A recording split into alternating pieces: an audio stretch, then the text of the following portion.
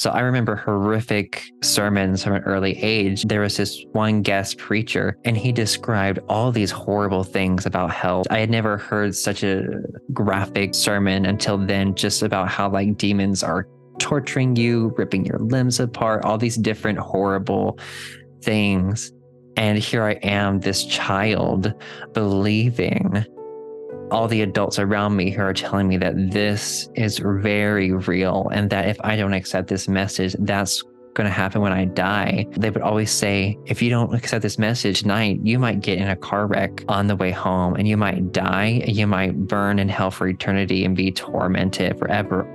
So much fear.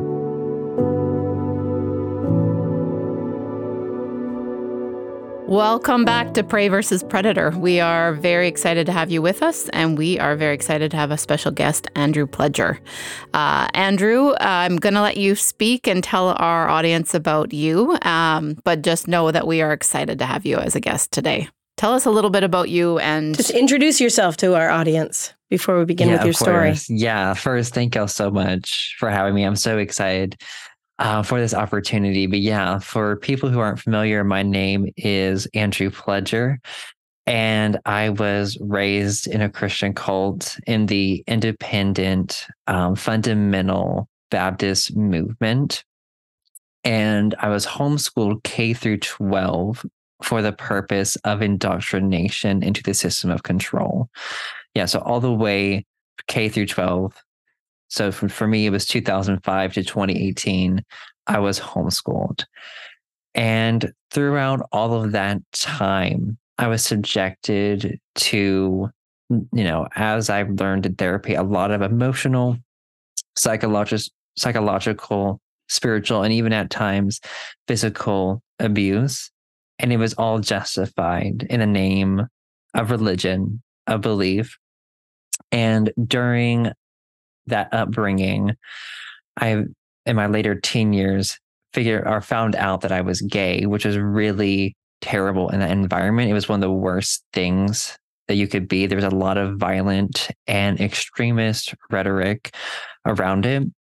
And for people who are not familiar with the independent fundamental Baptist movement, which I'll refer to now as IFB because it's a lot easier to say. Yeah, I have heard of IFB, but I wasn't sure. Yeah, I don't know. So is it like a cousin of Southern Baptist?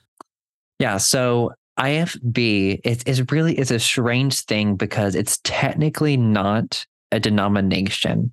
And the reason the IFB movement was started, it was a reaction to modernism and liberal theology that was happening in more mainstream Baptist churches. Of course. And a lot of more fringe members in these denominations were like, okay, well, we don't like the teachings or the information that's happening or that people are being exposed to in these Baptist denominations. So we're going to create our own offshoot of churches where we don't have any governing body dictating our theology.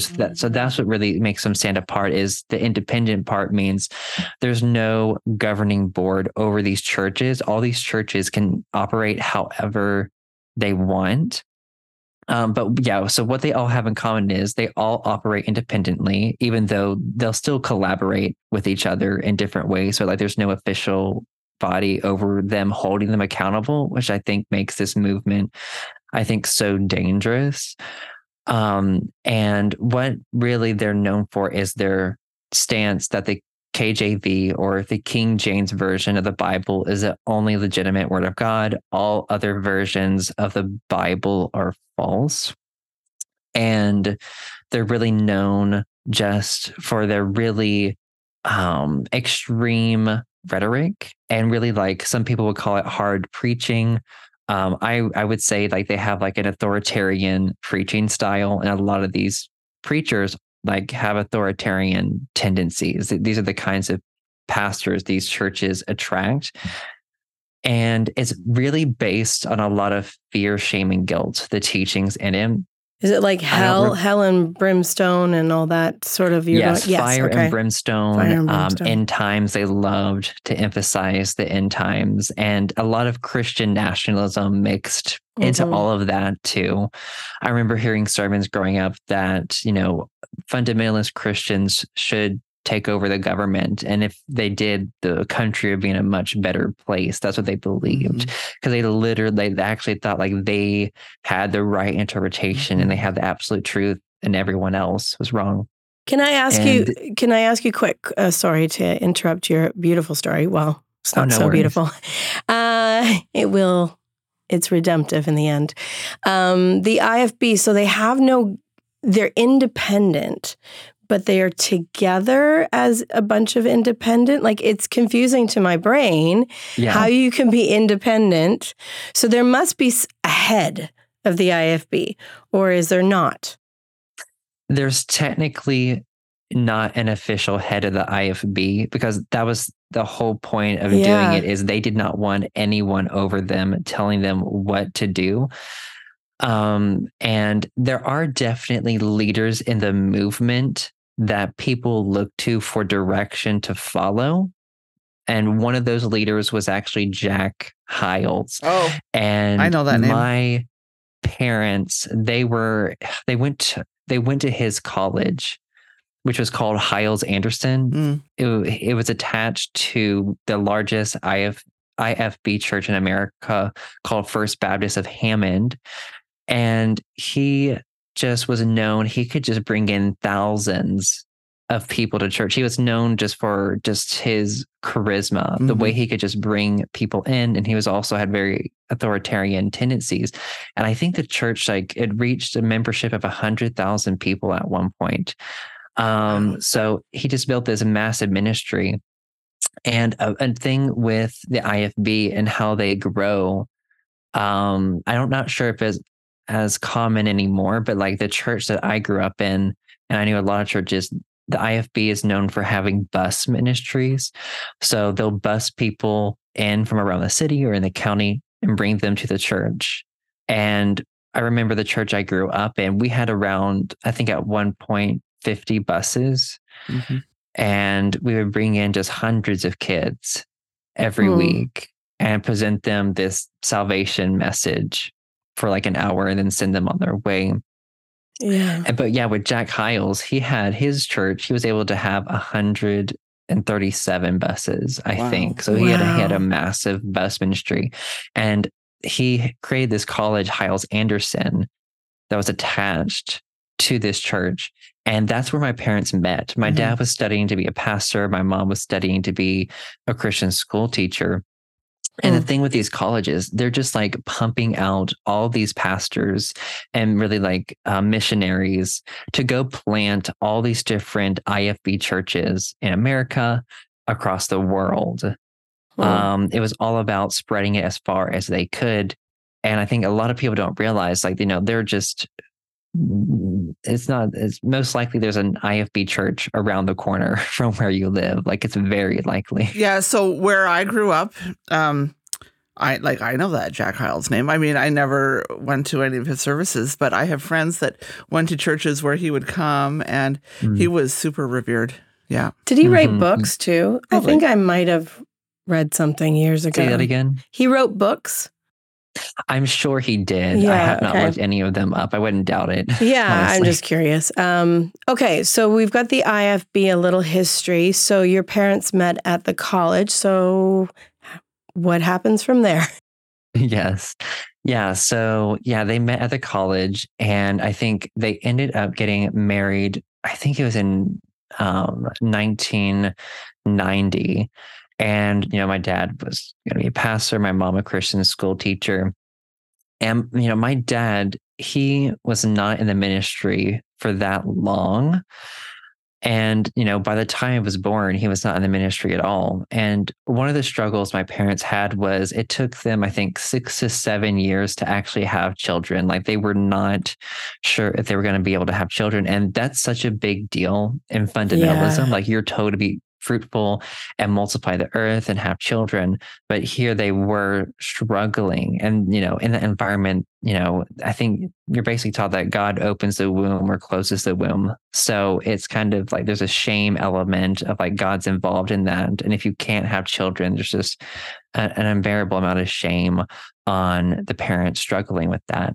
And so I think, they considered adoption and they struggled to have children, and until eventually they did. So I'm the middle of three boys, and they were so grateful to have children. So I think, let's see, so my oldest brother, he was born in 1997, I think. Yeah, 1997. And, I was born in 2000, and then my younger brother was born in 2003. And, my mom, she was a Christian school teacher, but after being in that for so long, she realized it was not for her. And she just didn't want to raise or really put her children in the Christian school system. And of course, not the public school system. So she decided she wanted to homeschool all of her children. And so, by the time we were at that age to be homeschooled, she started homeschooling. And, and in regards to my dad with the ministry, I've never heard him ever talk about it once. What I've heard is only from my mother and the stories that they have. And, they did have some pretty bad experiences in the ministry. She told me a story of how they ran a bus for a church, a bus ministry. And they were told that they were volunteers, so they were basically told they would be fired if they couldn't get the numbers up on the bus ministry. So here they are spending so much time serving this church and being told, if you can't get in this amount, then you're gone. Like, you're out. Like, no, we don't want you doing that anymore. And that's the thing, what I noticed, the church I grew up in, they were so focused on numbers. How many people could we get in? But they didn't seem to really care about those actual people themselves. I don't think it was all about the looks, and it made them feel good because they thought they were giving them salvation. So I was homeschooled K through 12, and my parents mainly used the Abeka curriculum, which it was recently covered on John Oliver. Yeah, we saw it. He covered it a little bit, at least. I did a bit of Abeka too. I was raised in. I was ACE. And then we went to ACE after that, so I'm familiar. Okay, gotcha. Yeah, so it is an IFB produced curriculum because it's produced by Pensacola Christian I didn't know College, that. which is an IFB college, and my older brother, he ended up attending that school. Okay.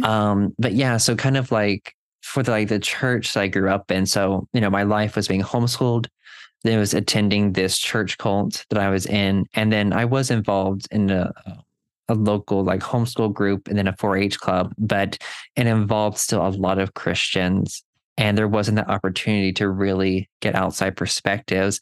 But some of my earliest memories of growing up in the IFB, I remember getting saved at 8 years old, and in that environment, getting saved is just a term that means you accept their gospel message. And their message was, admit you're a sinner, believe that Jesus died on the cross, and confess your sins. And the way they would get people to do this was really fear.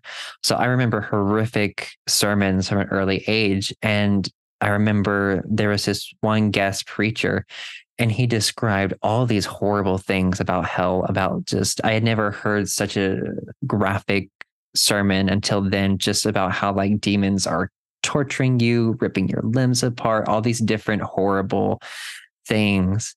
And here I am, this child, believing all the adults around me who are telling me that this is very real, and that if I don't accept this message, that's going to happen when I die. And in addition to that, they would always say, you could, if you don't accept this message, tonight you might get in a car wreck on the way home, and you might die, and you might burn in hell for eternity and be tormented forever. Or the other thing was, God Jesus, his second coming could happen tonight. It could happen tomorrow. It could happen next week. Yeah. So there's always that too. Jesus could always be coming back. So much fear I that think was used. I think there's a term for that, like that like the end of times fear. Like rapture anxiety? Yeah, rapture. I had it too as a child. I would call my parents' name, and if I didn't hear it, I thought they were up in taken up in the clouds. I wish we'd all been ready. Yeah, and then that song. There was something that you mentioned before that about fear, and I was thinking about the idea of even in the Duggar documentary at Shiny Happy People, Jill Duggar mentions like this idea: if I don't obey my parents, something bad will happen. And that's kind of a magical thinking idea that, and it sounds a little like that's indoctrination of what you experienced as well. Exactly. And we had the whole authority thing also. I mean, they never explicitly had the Bill Gothard umbrella of authority, but it had the same teachings. We were taught that God ordained these, or conveniently put these authority figures in all of our lives, and that, they were representative of God. So of course, I was taught that God placed my parents in my life to be over me, and they represented that authority. And so, from a young age, I remember being taught basically that, you would be harmed if you did not obey your parents. And I remember my parents telling me growing up, adults are always right, even when they're wrong. So they were just exempt from any accountability. So because they had that position of power and control, they were right. Like, it didn't matter. They were the powerful. I was the powerless in that situation. And, and they justified it through God. Like I think they really actually believe that. And, I was taught, my parents told me that, if I obeyed them, that I would live a long life. And if I didn't obey them, then I would not live a very long life. And I can't remember what verse or how they back that up. I feel like there's something. Yeah, it's in the Old Testament. Scripture. Yeah. Is there really a verse on that? I'll find it. Okay. But yeah, so again, like, there was also like that authority is a big part of fundamentalism. And like, again, like with the Duggars, like, that fear of stepping out from under that umbrella of protection. And that was something I was terrified of my entire life. And, looking back on my childhood, I definitely had a personality type, and just, I think, just with genetics involved, I was more prone to anxiety, most definitely, looking back on my childhood. So these things made a strong impression, just struggling with the fear of hell, rapture anxiety. I remember an instance in my childhood, I think I was around 8 years old. I was at some kind of field trip with my 4-H club. It was a thing we did with homeschoolers in our area, and we were visiting someone's farm. And I remember we were all in this person's front yard talking, and I had to go to the bathroom. So I went inside, and I came out like a couple of minutes later, and everyone was gone in the front yard. Like, there was no one standing around, and I was just like bewildered. And I was like, where did everyone go? Like, they're all gone. And so I was convinced that Jesus had come back and taken everyone. And I started just screaming and screaming and screaming to the top of my lungs, just running around, hoping that maybe they were somewhere. And I was screaming for my mom. And eventually, as I continued to run around, I see in the distance that they had all left me. They all left me behind, and they were walking down this trail in the woods, and they had just forgotten me, and Jesus didn't come back in that moment. But that was just a terrifying instance, I think, of just how deep that indoctrination was from such a young age, like the fear that it could happen at any moment. And the thing in the IFB is they always taught you eternal security, that once you're saved, you're always saved. But the catch with that was there was always doubt that was placed if you were actually saved.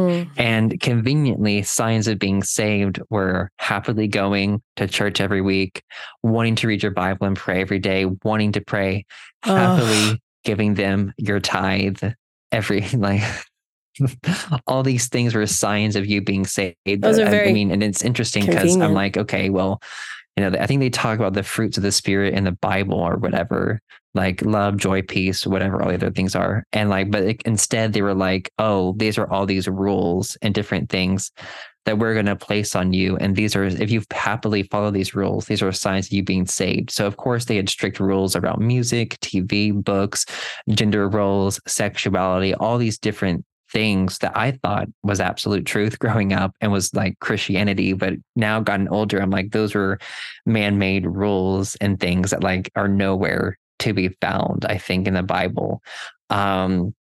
And yeah, so there was just that fear of, or really that control they had over you of like going against those rules. And you were taught that you have the Holy Spirit inside of you, and that if the Holy Spirit doesn't convict you about breaking these rules, then that was a sign you were not saved. It's a very convenient thing to have a list of rules that are now seemingly arbitrary that you're noticing. And then they can decide if you really are saved. Because you hear people now, like when they have like sort of deconstructed or they're going to a different church, people can conveniently say, well, they weren't really saved in the beginning. And it's just a very interesting thing that somebody in a predatory situation can do. Anyways. I just noticed. I mean, that's how they set it up. I love that as you're talking about this system that they've set up for children, like what we're going to refer to as like all children are prey. This body that was created out of like a screw you to authority, a screw you to having a governing body, screw you to accountability. Yeah. All they want to do is make sure that you are obedient and obeying and have authority and have all this like, rules and laws. And there is such a different world. The predators don't have any authority. They don't have any oversight. No, they don't even want it. Obviously. But the prey is a totally different world. So I find that every single time there's this like total lack of accountability, creating this whole world of accountability for you because you're prey. So you got to do what we want. Anyways, so you're this young boy in this situation where you're being, I loved how you said, indoctrinated into a system of control. Mic drop. So, when you're little, and it sounds like you're experiencing this intense anxiety around the thing that matters most to you as a child, which is relationship. And like the message to you, it sounds like, is one of like, you don't listen to you, you don't trust you. If you don't listen to us and check all the boxes we want you to check, you're going to burn in hell and not be with us when we're raptured. So this doesn't sound like the most promising foundation to send an 8-year-old into the teenage world, so to speak. So can you, like, how does that look in those years? Yeah. So, entering my teen years, they were really, really awful, honestly, because I had a Sunday school teacher that I think it was 6th grade. Looking back, I don't know why they let him have a Sunday school class, but he was just it was really awful. Basically, he set up the teen years as the devil's going to come at you in every single turn. He's attacking you so much more now. Like he was basically telling all of these, 11-year-old boys, your teen years are going to be so awful and so terrible. You're going to have all these desires. He's going to come at you at every single turn and you'll have to fight. So like you're put into this state of hypervigilance because it's a state of like spiritual war that they talk about. Cortisol levels. Sorry, we were talking about how when you're in stress, your cortisol levels peak. And if you're in this situation where they do kind of set you up for looking out for dangers everywhere you go, you better be armed and ready to fight. You're going to be in these situations where your cortisol levels, and, a PJ can talk to what it is like to have high what it does to your body and your brain. Well, this is the idea, like the predatory system keeps your cortisol levels high so that you never relax, so you never get a chance to actually think for yourself or to calm your body or to be able to process what's going on for you because you're always terrified. It sounds like you're in a state of kind of terror, actually. Is that fair word? Yes, very much. And, in addition to all of that, in the IFB, you are just really taught that you're so worthless, that there's nothing good inside of you, that you're just rotten to the core. And so if you do anything good, that is only through God. So God takes all the credit for good. You take all the credit for like the bad that they see. So with that view, anyone who doesn't believe what they believe, then there's nothing good inside of them. So the outside world was painted as this evil, awful place. And I remember hearing terms like they're servants of Satan or they're children of Satan. Wow. So this extreme us versus them. And I've learned that really it's called phobia indoctrination. And it's where they keep you so scared of the outside world. Like it doesn't matter how bad it gets on the inside, the outside will always be worse. And that really keeps you from leaving. And as I've continued to process things in therapy, I've realized there were some things I had kind of forgotten that they used to control us, to keep us in that. And one of these things was kind of like the fear of missing out on God's will. Like if you stay in this system, like God, he had this special, and that was the thing that was confusing to me is you're so worthless, but you're also special. That was so confusing to me growing up. Well, it is. It makes no sense, really. Yeah. And I was like, because like 1 week, and again, it resembles that, as I've learned now, like a narcissistic, abusive relationship. How in the beginning they hook you in with, oh, God loves you. He wants to save you. He has his plan for you. You're so special. If you just dedicate yourself, if you just do this, God will work this miraculous thing in your life and he can use you. But, you have to give up your will. And that was a big thing in the IFB, is giving up your will. You weren't supposed to have dreams or ambitions for your life. That was bad. That was worldly. You were supposed to give that up and be open to what they believe that God wanted you to be. And in that environment, like your purpose is to spread their gospel message. I remember pressure growing up to dedicate your life to the full-time ministry. There's a lot of pressure because, you have the answer, you have the truth. Why would you want to do anything else besides spread that? And I remember growing up, this really stood out to me. The pastor said, if we discover the cure for cancer, would we hide that? No, we wouldn't. We would spread it and let everyone know about it. So he saw the IFB as having like the cure for cancer for the human soul or whatever. That's how they saw it. And that you wouldn't want to hide that from anyone. You would want to spread that everywhere. So they were just really believe that they had the truth and they had the answer. And that if they could get their religion, their approach to religion everywhere, they really believed that the world would be a much better place. Well, and they were willing to do whatever they could to do that. But the question I would have in that is the world would be a better place, but what would the world look like to them? Is it really what I would deem a better place, or is what they would deem a better place? What does that mean?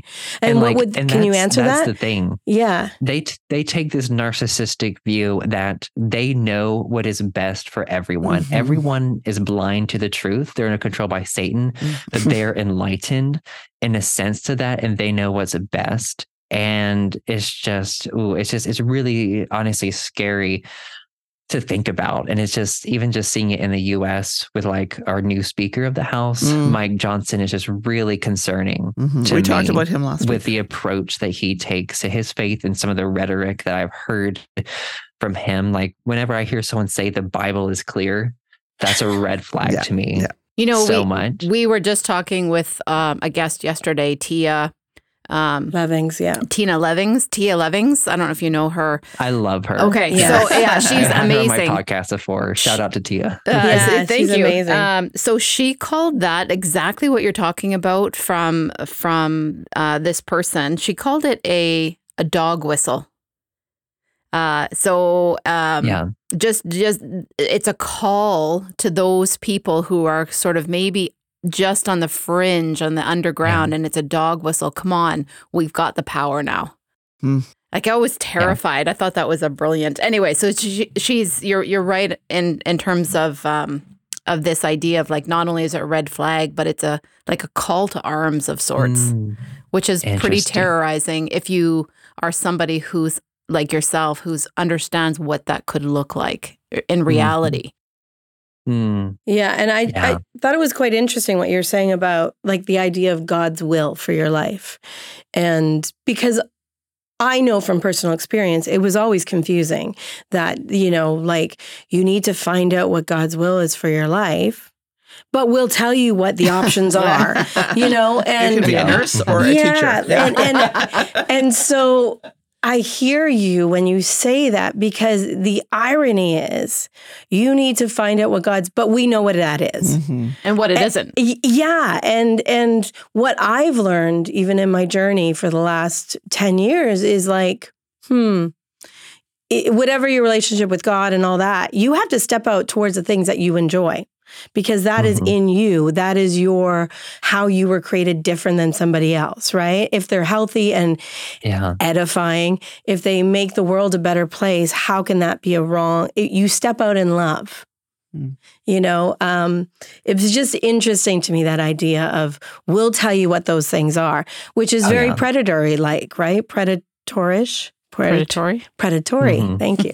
You were talking to us about this teacher, the Sunday school teacher. Yeah. And you're saying, like, as a teenager, he really came from this really dark approach of... very fear, like, hyper-vigilant place. Yeah. And he was... And, that really, it set me up for failure in my teen years, most definitely. And, like I said, I was already someone who was prone to anxiety, so that made things so much worse. Yeah. And something I realized about the IFB is, and really what cults do, is they tell you how to interpret your own emotions. Like, you don't get to explore that yourself. They tell you what those things mean. So for me, I had so much anxiety about doing the wrong thing. Or sinning, or even just anxiety about my own thoughts, and then having anxiety about having anxious thoughts. It's so awful, like the level of just mind control I think that happens with that. And I think the IFB, they have so many harmful messages, but I think my own personality type and disposition made it worse, definitely. And I recently read Jill's memoir, but I also just read Ginger's memoir, which is very different. Ginger, her memoir called Becoming Free Indeed, is more of a theological type thing. I was curious about it. She experienced a lot of, like, scrupulosity, or also like religious OCD and like anxiety, and I related to a lot to it. But yeah, I was just terrified. And I was always taught that, sin always separates you from God. And that's why we have to pray for forgiveness. Even after we're supposedly saved, we have to, like, confess to, like, get that connection back. But I was always taught that, we're always constantly sinning all the time. So for me, like, I took that and I'm like, oh, well, I have to pray all the time. And I would, like, obsessively pray so much. Just to, like, for me, like, it was like I always had a dirty slate and I had to clean it off quickly, or God was upset. So it was like God was this person that was out to punish me at every turn. That's how I really saw God growing up. So in my teen years, as I took on, the IFB's approach, the shame, fear-based approach to it, and, it's really... It sets you up to be a person that tries to reach perfectionism. So, things are good when you feel like you're doing all the things and having all the right thoughts, but there's the unbearable shame that comes when you don't meet those standards. And, all the harmful messages that I was receiving growing up, in addition to all of that, like, you're being broken down, essentially, as a person. Your identity is being taken away from you, and you're being given a new identity in that environment. And it's like I couldn't get a break from it because I was homeschooled. I was in this church, and just everyone I was around was at least like had some kind of Christian ideology. And like, I don't think I could have questioned it even at a young age, because, you're taught it's the truth. It's really all you know. And it wouldn't take me till later in my teen years to really question it when my sexuality didn't match what they taught. I think as I've told my story, people have said, oh, your sexuality saved you. Like that made you really question. There definitely were moments in my childhood that I can look back where I felt like there was that critical thinking coming up, but, repressing that at times because it went against teachings. And one of the things I think that I can look back and see that I started to question, but like struggled to, was I think the devotion that people had to the leader of our group. It really just bothered me how devoted people were to him and adored him, especially my parents. It didn't click with me like what everyone saw in him for some reason. And I remember when I asked my parents, I'm like, why does everyone look up to him so much? And it just made me uncomfortable. I wasn't sure how to label it then, but when they would start talking about him, they would start crying, No. talking about how amazing he is. Is this Jack And Hyles so they're talking about? after okay. that, I felt so much shame for not feeling the same way that everyone else did. And whenever I would talk to people, like they would just like, whenever his name would come up, like they would just go just absolutely crazy about him. And I just didn't feel the same way. And I think a really big turning point was in my teen years. So our church would always do this yearly, like, I don't know, banquet / potluck. And it was basically like a service that was just dedicated to the history of the church. And they would hand out these pamphlets where it would have like the history of the entire church and just basically the empire that this leader built. Basically, it just saying it was very like grandiose of like, oh, look at all that we've done. And of course it would say it was God, but there was still a lot of, I feel like, bragging in that environment. And I remember at one of these things, it would always be centered around the leader and all of his work. And I remember a member going to the pulpit to pray. And I remember the member praying, they were like, "Dear God, help us to be more like our pastor, Brother Bobby." And in that moment, like, I just looked up and I looked at everyone around me because I was like, wait, I'm like, that doesn't align with Christian teachings. We're taught to be more like Christ, not pray to be more like our pastor. So that really stood out to me. And I looked around and like no one was looking up. Just about everyone was shaking their heads as this person was praying. And I kept that to myself. And it just like, it really just, I could just feel the chills throughout all my body. Like when that happened, I think looking back, seeing that cult moment of the devotion that people had to our leader, but I couldn't say anything because people were so devoted to him. And my parents would do anything that he said. And, I remember growing up, the rules that he would put in place. So one of the rules that he had was called no mixed bathing. Mixed bathing was when prepubescent children swam in a swimming pool together. That was a sin. That was one of the rules he had. So I remember I was involved in a 4-H club and homeschool group.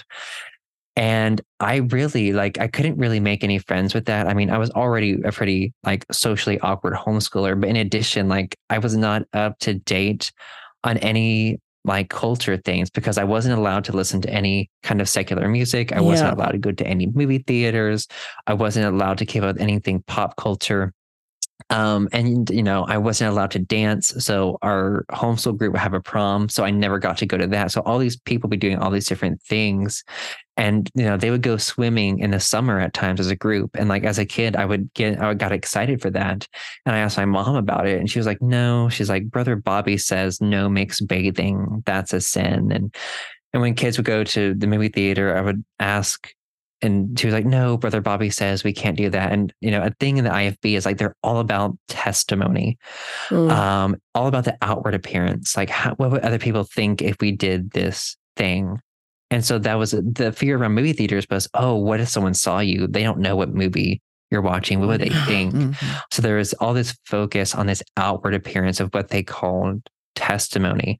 So yeah, throughout all of my teen years, just struggling with perfectionism, worrying about what other people think, and then grappling with my own sexuality. And in my teen years, I struggled with like just so much with depression, not knowing that I was dealing with the trauma of my upbringing, a lot of unmet needs, a lot of trauma just from all these teachings, and just trauma from my family in general for the way they raised me and my brothers. And like it brought me to a very dark place. And in that environment, you are taught that all mental health issues are sin, or it's a spiritual issue.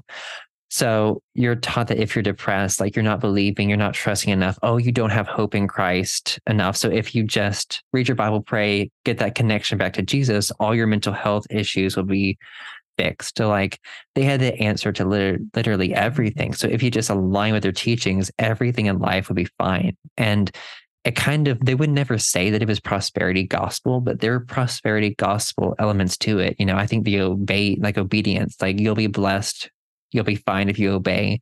Another thing growing up, looking back, is we were all required or really expected to give 10% of our income, or we were told that God would not bless us. So I remember from a young age giving like 5% of my little allowance. 10% of my allowance that I got growing up. And then, my parents would always give 10% of their income because we were taught that God will not bless you if you do not give us at least 10% of your income. And so I'm struggling just with all these different things, grappling with my sexuality, worrying about my own safety in that environment. Can I ask you when you started questioning your sexuality? Did you know at a young age, or because even in this environment, you wouldn't know what that is either. Like I would assume, I'm not speaking for you, but yeah. So in that environment, like I was never given the talk. When it was about sex, it was always like, heteronormative, and it was always save it for marriage. So a lot of purity culture elements in there. Looking back, I can see instances of my sexuality coming up, but I didn't realize it then. I think it wasn't until like I can see like, okay, 13, 14, I can see that coming up of like just feeling like, oh, this isn't matching what they're teaching, but not knowing what to label that at all.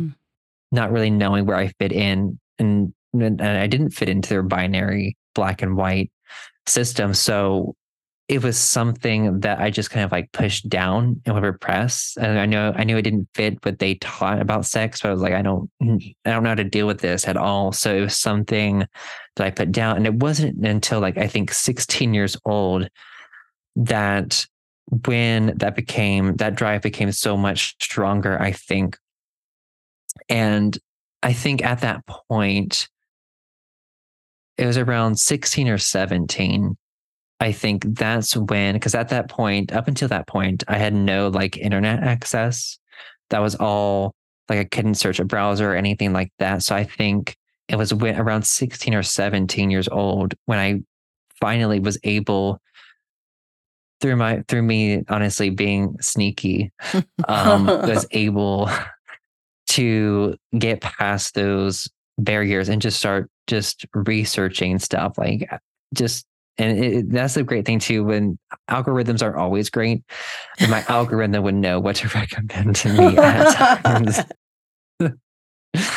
And I think, that was a hard realization to come across that information online of learning about sexuality. And it was like, I was like, oh, and that's the thing. These Christians are so scared of people having access to information, and they think that's indoctrination, which is so funny to me, having access to information. But for me, it's like, oh, I can actually finally label what I've been experiencing. I can, this is not a binary thing that they're talking about, these strict boxes they put this in. And, and it was a relief to know, but it was also devastating it was really devastating and sent me into a deep, deep state of just depression, because I was the evil one that they were talking about. I was in the environment, like they had their different levels of, I think they didn't explicitly say it, but like from what it communicated, there were different levels of sin that God hated. So you were more of gay people were more of an abomination to God than someone who's doing maybe something else or stealing, or I don't know. And they would always lump it with pedophilia, with like addiction and stuff like that. So it was just you again, like I feel like that deeper feeling of worthlessness that was put on me. So you're 16, 17 years old. And so from what I'm sort of gathering from your description of your own experiences with anxiety, David Burns, I don't know if you know, he's like a cognitive behavioral therapist of the nth degree. But he talks about anxiety as being a disease of the nice. And so generally speaking, he says, if you've got high anxiety, it's usually, the root of it is usually a kindness, a niceness, a deep, deep sense of relationship. And so the anxiety comes up because you want to be connected, you want to be loved, you want to be valued. And so through your story, I'm hearing there's all these spaces and times where this depth, what's most beautiful about you, this depth you have of loving people, this depth you have of making relationships so powerful in your life. And yet the message to you is always, you're nothing, you're not enough, you got to do more. And now you're 16, 17 years old and you find out that this thing that you are, like this part of you, is now the thing that they don't like more than anything else. Like, I'm just wondering, like in my mind, I'm like, how do you survive? If that is your nature, how do you survive that moment? Like what holds you in there? Yeah. And yeah, that is a good question. And it's been interesting because I've noticed as I talk about my mental health, my teen years, I've kind of, as I've done interviews, I share less and less information at times. But what really, my mind adapted in a very different kind of way. And when I try to describe this is what I usually say. Like, I hated myself so much that I couldn't stand the thought of being me. So I had to be somebody else. So what happened was my mind convinced me that I was a different person. That's how I got through that depression. I had I've talked about it in therapy, and my therapist has told me it was my mind's, an extreme way my mind adapted to that trauma, and to stay alive was, okay, this extreme self-hatred that I couldn't bear the thought of living. Okay, my mind had to convince me that I was somebody else. I was a completely different person. And there would be times growing up where I would look in the mirror and I would be surprised at what I look like, because I thought I was somebody else. Like, that's how deep it was. And that's, I think, that trauma response of my mind, I think, is what kept me alive as I eventually started to learn to accept my sexuality. Well, it's like a disassociation, which a lot of trauma, people who have been traumatized or victimized or abused, there's a disassociation, which it sounds like this was what it was for you. Yeah. And it's there's a reason why we do that. It's to protect ourselves. That's right. It's not bad because our body does it. It's just, I think, living in that state. I'm sure PJ has an opinion about this, but I would think that living in that state is not good for us. But it's a survival. It's survival. Yeah. But this is where, like, your whole world, when you're wired to love and be loved, and some people have that deeper, and it sounds, Andrew, like you've got that pretty deep. It's literally the most beautiful thing in the world. And yet when the message to you is predatory, you're not enough, you can't do it, you've got to be my way or nothing. You're bad. If you're wired this way, then your body can't cope, because you're so desperate to love and be loved, your body cannot cope with that level and depth of rejection. And so you've got, like, it sounds like, that's why I was curious, like, your body, your brain must have done something to let you cope in that moment, because everything that you valued in your heart of hearts would have been threatened. And so it sounds like this is what you used to kind of make it through. But then at what point, because this is heavy lifting, like you're talking about this thing now threatens everything. It's, it's been teetering, you've been trying to check all the boxes your whole life and having these flashes of independent thought. But now this thing threatens to topple this over. And so I hear you sort of disconnect from self, you dissociate, try to be another person. When does the integration start happening, or when does it implode? Like, take us to that moment. If I could answer this question quickly. Yeah. And then if you don't mind. Yeah. So I think with the integrating, I think honestly, that is something I'm still working on, and it's still been a slow process, I think. And that's what I've been learning in therapy, that like, it's not black and white. Like, I'm not going to suddenly snap back to my normal self in integration. I've definitely integrated parts. Disassociation is my number one struggle as I've been healing. And it's crazy to me because like, as I've recently gotten a cat has made me realize how much I disassociate, because when I'm petting that cat, I'm in that present moment and I'm feeling all the sensations and everything and enjoying that. And like, listening to my cat purr. But like before that, it was like my mind was like floating, if that makes sense. I was just like out of body. But so when it came to, so after my mind adapted to me, or to that in that way in the teen years, I just went around for the longest time thinking I was someone else. And I think what I had to do, was try to like convince myself that God didn't hate me for feeling this, I think. Because in that environment, I'm like, okay, I cannot be this. If I'm this, God will hate me or dislike me or whatever until I change this. So I think trying to, really for the longest time, I just tried to pray the gay away, the typical you were taught that God could deliver you from that. That was their wording, or wording of like God would heal you. So I think for me, that disassociating just, and I think I would float between my real self and this identity my mind created. It would like go back and forth between things, I think. And it continued, I think, to stay with me, not as intense, but still during my college years. And I feel like, that is something we can talk about more in the second part. Yeah. Thank you for sharing that with us, because I think that you are not alone. No. And being in one of these sort of high control environments with coercive, controlling, predatory systems and people, and it's so hard for people, especially when you're sort of this kind of kind, loving nature, to find your way to have a voice. Yeah. It's. I'm so kind of excited to hear your second part of your story for where you are. How did you get where you are? Because I don't think that many people would really grasp the heavy lifting that you must have had to do to get there. So I can't wait for that. So would you join us for a part 2? Yes, I'd be happy to. Awesome. Yeah, that's amazing. Okay, thank you. Before we go, we talked about what's the Bible verse that says that if you obey, that you'll live long? Proverbs 19:23.